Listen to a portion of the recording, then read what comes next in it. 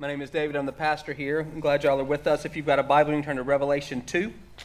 Revelation chapter 2. So remember, chapters 2 and 3 of Revelation have 7 individual messages, each written to one of the 7 churches. So John was to write this book, Revelation, to 7 churches, and each one of them gets a personal introduction from Jesus. And what he's doing, I think, is he's putting their local situation into the broader context of what God is doing. So all of the book, including all 7 letters, are relevant to everybody, and yet there's also this personal introduction that's kind of putting what's happening, in our case today, we're going to look at Smyrna, what's happening in Smyrna in this broader context of what God is doing. We are going to look at the letter to the church in Smyrna today. I think it may be a difficult one for us to connect with. It's written to a persecuted church, and that's so different from the circumstances in which we find ourselves. It can be easy just to kind of observe it and look at it, kind of like you go to the zoo and you see something, but you're not necessarily engaged. And we want to ask and make sure that we're listening for what the Holy Spirit would say to us, believing that there's something in this letter for us. That, again, all of Revelation is applicable to all of us. Revelation 1:3 says, "Blessed is the one who hears these words from this prophecy," all of it, and takes them to heart. So Smyrna, last week we looked at Ephesus. If Ephesus is like New York City, the biggest city in Asia Minor, the strongest economy, cultural hub, Smyrna's Chicago or Los Angeles, just half a step below. Just a few less people, maybe 200,000 people. Very prosperous city, very proud city. They made their own coins, and on their coins they wrote first in beauty and size. They were, for our purposes, the 2 things to keep in mind is the city of Smyrna was very loyal to the emperor. A lot of nationalism in the city of Smyrna. They were the first city to build a temple to the goddess of Rome, and they also competed with 10 other cities to build a temple to one of the emperors, and they won. So that was, in my mind, that's like when our cities compete for the Olympics or the Super Bowl. They were competing to build a temple, and they won. A lot of loyalty to the emperor, and also the largest Jewish population of the 7 churches, the 7 cities that we're going to look at in Revelation. So a large population of Jews, a city that's very loyal to the emperor. So let's see what Jesus says to that church. "To the angel of the church in Smyrna write, these are the words of him who is the first and the last, who died and came to life again. I know your afflictions and your poverty, yet you're rich. I know about the slander of those who say they're Jews and are not, but are a synagogue of Satan. Don't be afraid of what you're about to suffer. I tell you, the devil will put some of you in prison to test you, and you will suffer persecution for 10 days. Be faithful even to the point of death, and I will give you life as your victor's crown. Whoever has ears, let them hear what the Spirit says to the churches. The one who is victorious will not be hurt at all by the second death." So we said last week that each of the letters follows the same pattern. So we're going to use that template to help us understand what's going on. Smyrna and Philadelphia are unique. They don't contain a word of correction. So all of the letters are addressed to the angel of the particular city, whether the church in the city, whether that's the pastor or a guardian angel. We don't know. It doesn't really matter in terms of interpretation. Then Jesus is described using symbolic language. There's a word of encouragement. And then in all but Smyrna and Philadelphia, every other letter, there's a word of correction or rebuke with a word of repentance and a warning if the church doesn't repent. We don't see that with Smyrna. Then there's a promise to the person who overcomes, to the people who overcome, and then a call to take the message to heart. So we're just going to walk through that template, applying that here to this church, to this letter, written to the angel of the church in Smyrna. Again, whether that's the pastor of the church or the guardian angel, doesn't matter. Jesus is described as the first and the last. So that'd be comforting if you're in a church in a city where you're being persecuted and maybe things are feeling a bit upside down. It would be comforting, I think, to be reminded that Jesus is in control, that he's sovereign. Again, he's the beginning and the end, and so he's the one who's holding all things together. If maybe people have already been killed for their faith, they're definitely There's a possibility that people could be killed for their faith. Be comforting to know that Jesus is the one who has died and has come back to life, and that as we stay connected to him, we can live. And so that's how Jesus introduces himself to the church in Smyrna. And then he gives the word of encouragement. He encourages them with three things. He says, I know your suffering and your poverty, and those two things are connected.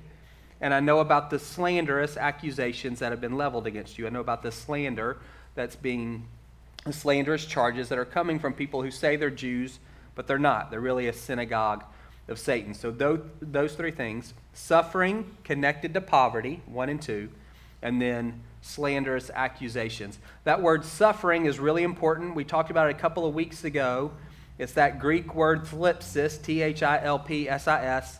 It's throughout the New Testament. It's what Jesus promises all who follow him. It's a squeezing or a pressing together. It's used to describe the suffering or the difficulties people will experience because of their relationship with Jesus. It's translated as persecution, as difficulty, as tribulation, as hardship. But that underlying word is really important. It's really important, and it's a theme throughout Revelation. This is already the third time that we've seen it. It's something to be expected. And Jesus says, I know that y'all are suffering. I know that you're experiencing difficulty because of your relationship with me. And one of the ways that difficulty is manifesting itself is in your poverty. So these aren't poor Christians. These are people who are poor because they are Christians. Their relationship with Jesus has caused them to suffer financially. They've either gotten fired or people are boycotting their stores. So there was Domitian is the emperor during this time, and during his reign, emperor worship became compulsory. So once a year, you'd have to take a little pinch of incense and go to one of the temples to Caesar and burn that incense and say, Caesar is Lord. Super simple. That's if you lived in the Roman Empire, you'd have to do that once a year. And if you didn't, you could be killed. You weren't always killed, but you could be. That was the penalty for refusing to acknowledge that Caesar is Lord. Jews were exempt. They didn't have to do that as a people. Christians were not exempt. It was expected that they would do that. And if not, again, they could be killed. So maybe you can imagine in a city like Smyrna, where there's this strong desire to please the emperor, this strong sense of loyalty. It's kind of part of their identity as a city is we're loyal to the emperor. We're the first ones to build a temple to the goddess of Rome, and we wanted to build a temple to the emperor, and we outcompeted these other 10 cities to get that honor. Probably some pressure to go and burn that incense and say to say Caesar is Lord. And the Christians in general resisted that. They said, no, Jesus is the Lord, not Caesar. I don't burn incense to him. We worship the one God, Yahweh. And so for Christians to take that, to say those three words, to burn incense in that temple, would have been blasphemous. It would have been a rejection of Jesus. And so they didn't, in general. They didn't. And there's that risk that they may be killed. And I wonder if that was one of the things that marked them in that city, and if that was one of the things that led to their impoverishment. They weren't participating in this rite, and so many of them were ostracized. And then you have the Jewish community making slanderous accusations against them. I don't think that means they're just saying things to hurt their feelings. I think it means that they're saying things to the Roman authorities about the Christians, and those things are getting the Christians in trouble. Like maybe they're telling them who is not burning incense. Remember, the church grew out of the synagogue. So some of the people who are making these slanderous accusations are probably friends, at least used to be friends with some of the guys, some of these Christians. Maybe even family members of some of these Christians. And so you have that, in that setting, you have Jesus compassionately saying, I know what's going on. I'm not unaware, and I'm not unconcerned. I'm compassionate, empathetic towards what's happening. And then he gives them these 2 words of exhortation. That's not a word that we use very often. If you think of encouragement as lifting people up, think of exhortation as pushing people forward. Coaches exhort. They're urging people on. And Jesus gives them these 2 words of exhortation. He says, I want you to not be afraid of what you're about to suffer, and I want you to remain faithful even to the point of death. So I know what's happening. You're suffering, you're poor, and people are slandering you. And I want you, in the midst of that, I want you to not be afraid, and I want you to remain faithful, even to the point of death. What do I not want you to be afraid of? I don't want you to be afraid of what you're about to suffer. What are you about to suffer? You're going to be persecuted. There's that word again, thlipsis, for a period of time, 10 days. I don't think that's a literal 10 days. You can. I think it's symbolic. I think it's representative of a defined period of time where Jesus is sovereign over it. Again, he's the first and the last. So he knows the limits of this persecution that the Christians are about to undergo. He's saying, I know it's hard, and I think what he's saying is it's about to get worse, and I don't want you to be afraid. You're going to be thrown in jail. When we hear thrown in jail, we think punishment for a crime. You stole something and you get 15 years in prison. Usually, in this context, if you were thrown in jail, it was because you were either awaiting trial or because you were awaiting execution. So jail wasn't punishment for something you'd already done. You were being held either for trial or for execution. And you can imagine, or I can, how in that circumstance, fear would be a really big temptation. If I'm awaiting a trial, I can see why I'd be scared what's going to happen. Or if I'm awaiting execution, I would be scared. How are they going to kill me? How am I going to stand up to that? What's going to happen to the people I love? Fear would be I would think, a pretty constant temptation if you're in jail in that context. It would be, terrible to be in jail for being a Christian, absolutely. 3 years, 5 years, 10 years, whatever it is. This is different. Again, this isn't punishment for a crime. You're awaiting a trial. You're awaiting execution. I see fear as a constant temptation. And Jesus says, I don't want you to be afraid. I'm going to tell you what's going to happen. The devil's the one who's behind all of it. Remember, you're supposed to pray for your enemies and those who persecute you. You're supposed to love them and bless them. It's not very easy to do when people are slandering you, people are boycotting you, people are getting you thrown in jail. Just remember, the devil is the one who's behind all of that. Don't get wrapped up in the faces of the people who are doing it. And the result of this imprisonment is it's a test. Super interesting word. It's a test. A test is something that determines, kind of shows you what you're made of. Let's see the character and the content of your faith. That's what a test does. It's an experience that demonstrates kind of what's going on the inside. That same word test is often translated tempt, to entice or lure into sin. Very interesting. The same word can mean test or tempt. The most iconic test in the Bible is Abraham, Genesis 22.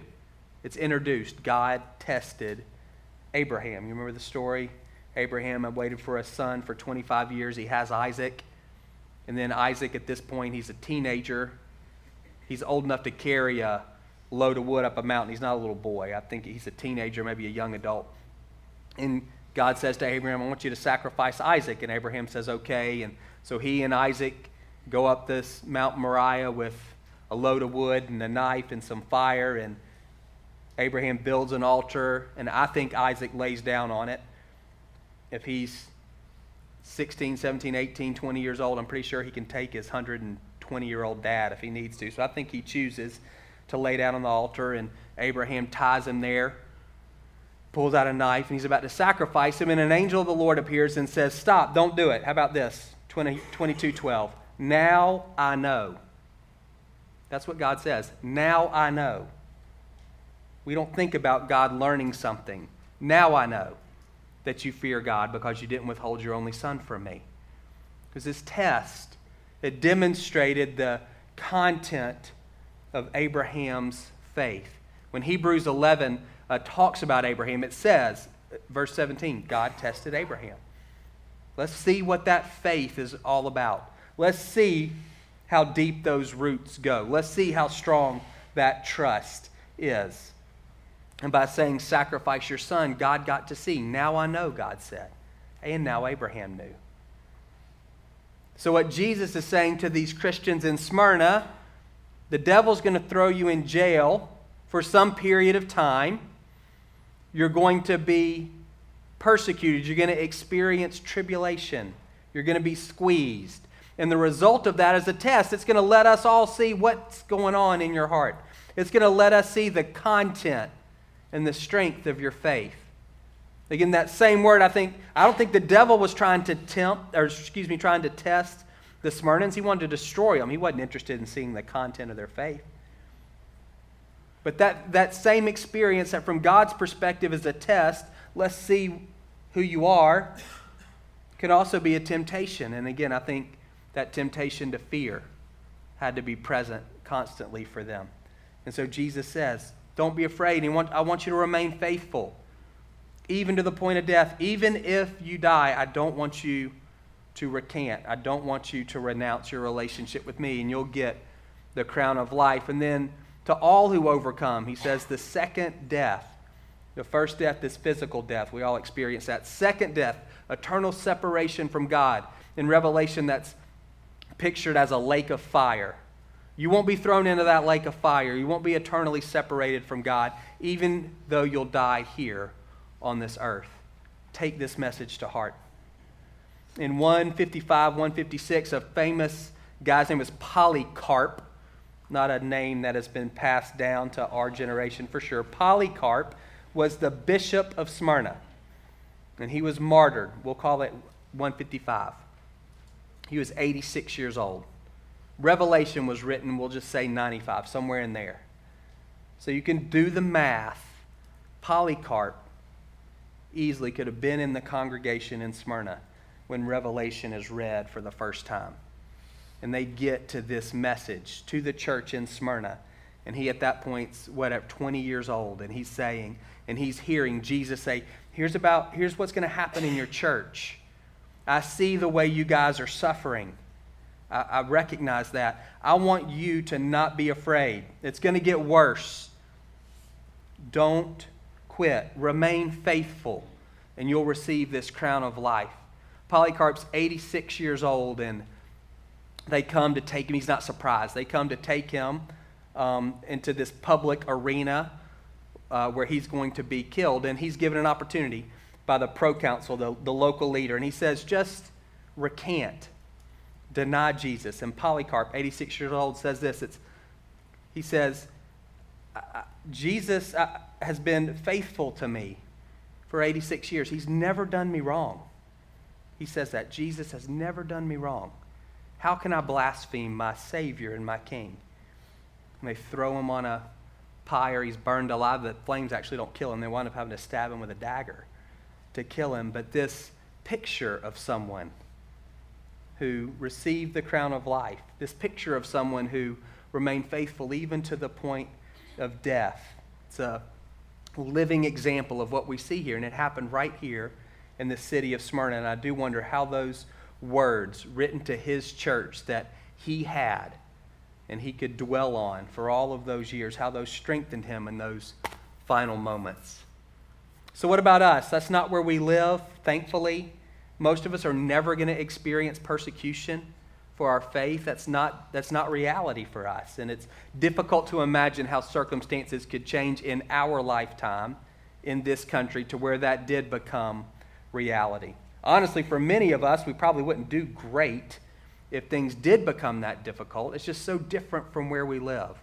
So what would God say to us through this letter? Two things. One, I would say, is pray for the persecuted. You may not know this. According to Open Doors, they're an organization that looks at the church around the world. 245 million Christians live in that highlighted area, those colors. Those are the 50 worst countries in the world for Christians to live in. Those are the 50 countries where religious persecution is the highest. They face the things that we just read about: imprisonment, beatings, torture. In those 50 countries last year, over 4,000 Christians were killed for their faith. Over 2,600 Christians were thrown in prison without a trial, just because they were Christians. 1,200 churches in those 50 countries were attacked. That's reality for 245 million Christians. And again, it's so far removed from us. You may not know this. Missionaries who consider Stonebridge their home church, your brothers and sisters, are serving in some of those places. And you can pray for them. You don't have to pray for them every day, but you can pray for them. You heard Jeremy say from the front today, they covet your prayers. When you pray, you're asking God to get involved. That's not nothing, that's everything. Go upstairs after this service and grab a card. Get a card from one of those long-term missionaries and start praying. I don't care if you know them. You'll get to know them as you pray for them. Grab one of those cards and start to pray just once a week for one of those families. That's one of the ways that you can honor the message to this church in Smyrna. They need to be strengthened. Imagine if God called you to one of those places and your heart's desire was to see these people come to know Jesus. That's what you wanted more than anything else. These people need Jesus. And you grew to love them over the months and the years that you served. And you knew that when they said yes to Jesus, they very well may be, they're risking their lives in order to say yes to him. That's not an easy place to be in. The news that we most want you to accept may cost you your life. And it's reality for those 245 million Christians. They need prayer. Our missionaries need prayer.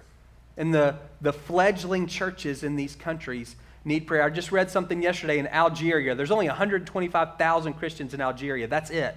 And the government went in last week and closed down the 3 biggest churches just because. A 700-member church, a 600-member church, and a 100-member church. They just put a wax seal on the door and said nobody can enter. That was after they ran everybody out and arrested the leadership. Just because. And that's, again, reality for 245 million Christians. Again, that's so far removed from us, but you can begin to pray, and that's not nothing. It's a significant step in supporting this church, these brothers and sisters who are in desperate circumstances. Begin to pray. And the second thing I would say is you can prepare for persecution. We want to pray for the persecuted, and we want to prepare for persecution. Again, most of us, we're never going to experience persecution, but we are going to suffer. That word thlipsis that we've been talking about, Jesus says you're going to experience that, John 16:33. You're going to experience that as long as you're in this world. We're not going to be persecuted for our faith, but we are going to suffer. And we want roots that are deep enough that when difficulties come, we don't quit. We want to have a faith like Polycarp that says, I've been following Jesus for all these years, and he's never done me wrong. How am I going to turn my back on him now? How am I going to blaspheme my Savior and my King? We want to develop, I've told y'all before about this lady, Jackie Pullinger. She's a missionary to Hong Kong, and she says, what God wants are people with soft hearts and hard feet, and what he gets are people with soft feet and hard hearts. And what we want to do is we want to develop those soft hearts and those hard or those tough feet. In the parable of the soils, Jesus says there's people who are going to respond to the gospel initially with great joy, but when difficulty comes, when that word thlipsis, when that comes, they're going to wither and die because they don't have any roots. My nightmare scenario is that happens to us. That if things ever get hard, and they will at some point in your life and at some point in my life, that it comes to the reality is we're faced with is I wasn't necessarily following Jesus. We just happened to be walking in the same direction for a period of time. And when things get difficult, I don't have the roots that are deep enough, or you don't have the roots that are deep enough to withstand that squeezing. How do you develop tough feet? We're not Navy SEALs. It's not commando training. How do you develop tough feet? There's some spiritual practices that you can begin to engage in that will strengthen your faith. It's just like going to the gym or going for a run. You're training, you're exercising your physical muscles, You can exercise your spiritual muscles. And for where most of us live, you never have to exercise either one of them. And you certainly don't have to exercise your spiritual muscles. It's easy to be a Christian in Marietta. And so, I'm grateful. I'm grateful. I'm not moving to any of the stands. I'm glad to be here. But it can lead to spiritual apathy and flabbiness. And so when I'm squeezed, I don't have roots that are deep enough. My faith isn't strong enough to get me through those difficulties. I've talked before about what I feel like in Marietta is a super effective discipline is fasting. Intentionally saying no to food. We don't have to say no to anything ever. And to intentionally say, I'm not going to eat breakfast on Tuesdays. I'm just not going to do that. Not necessarily because it's Lent, but just as a way of saying, God, I recognize that my stomach is not the boss of me. You are. That I don't live on bread alone, but on every word that proceeds from your mouth. Just that little bit of self-denial. This isn't dieting, and I'm not asking you to be a martyr. I'm just offering a practice that's been passed down for centuries as here's a way of strengthening your spirit and denying your flesh. And there are other ways. I would say serve. Find a place to serve that doesn't benefit you. It's great for you to serve in the places where your kids are receiving and are active. That's great and it's good and it's right. Is there a place where you're serving that where you don't accrue any benefit from? And maybe even a place that's a bit more difficult from where you live. I think everybody should go on an international mission trip. There's a few exceptions, but I would say everybody needs to go on one at some point. There's something about going. It expands your perspective and it softens your heart. But there are places that you can go here in Marietta without driving very far where you can begin to serve and be among people. And it's one of the ways of kind of toughening your feet, strengthening those muscles, denying yourself. Other thing I would say, and it's the most important, is it's not just about making your feet tough, it's about making your heart soft. Becoming more tender to the love of Jesus. That ultimately is what gets you through. It's not because, again, you're some kind of spiritual Navy SEAL. It's because you've been so convinced of the goodness of God and the great love that God has for you and others. You know He's a pearl of great price. And so, like Polycarp, you say, how can I deny Him? He's never done me wrong. And that comes the way you think it comes, by spending time with Him, asking for the Holy Spirit to do in you what Paul prayed in Ephesians 3. Strengthen me so I can grasp how wide and high and long and deep is the love of Jesus. You begin to pray that, your heart gets softer. He does become the pearl of great price. At the same time, you're strengthening your faith through regular spiritual disciplines. You're developing roots that are deep. So when you are squeezed, and you're going to be squeezed, you're not going to be thrown in jail. You're not going to be beaten. But when you're squeezed, whatever that happens to look like, whatever the trouble that comes to you, your roots will be deep enough to withstand. Let's pray. We're going to try to get done here just a couple of minutes early. I really want y'all to go upstairs and check out those tables. You've got a couple of minutes. I know a lot of you have to get your kids, but you'll have enough time to swing through there and then go pick them up. So Holy Spirit, without any sense of guilt, I pray that you would move in our hearts. I pray that we would all develop roots that are deep so that when we're squeezed, when we experience tribulation, we stand firm. And God, we pray for the 245 million who are being persecuted, who do face the threats of imprisonment and loss of employment and even death. We pray that you would strengthen them and those who are working among them. In Jesus' name, amen.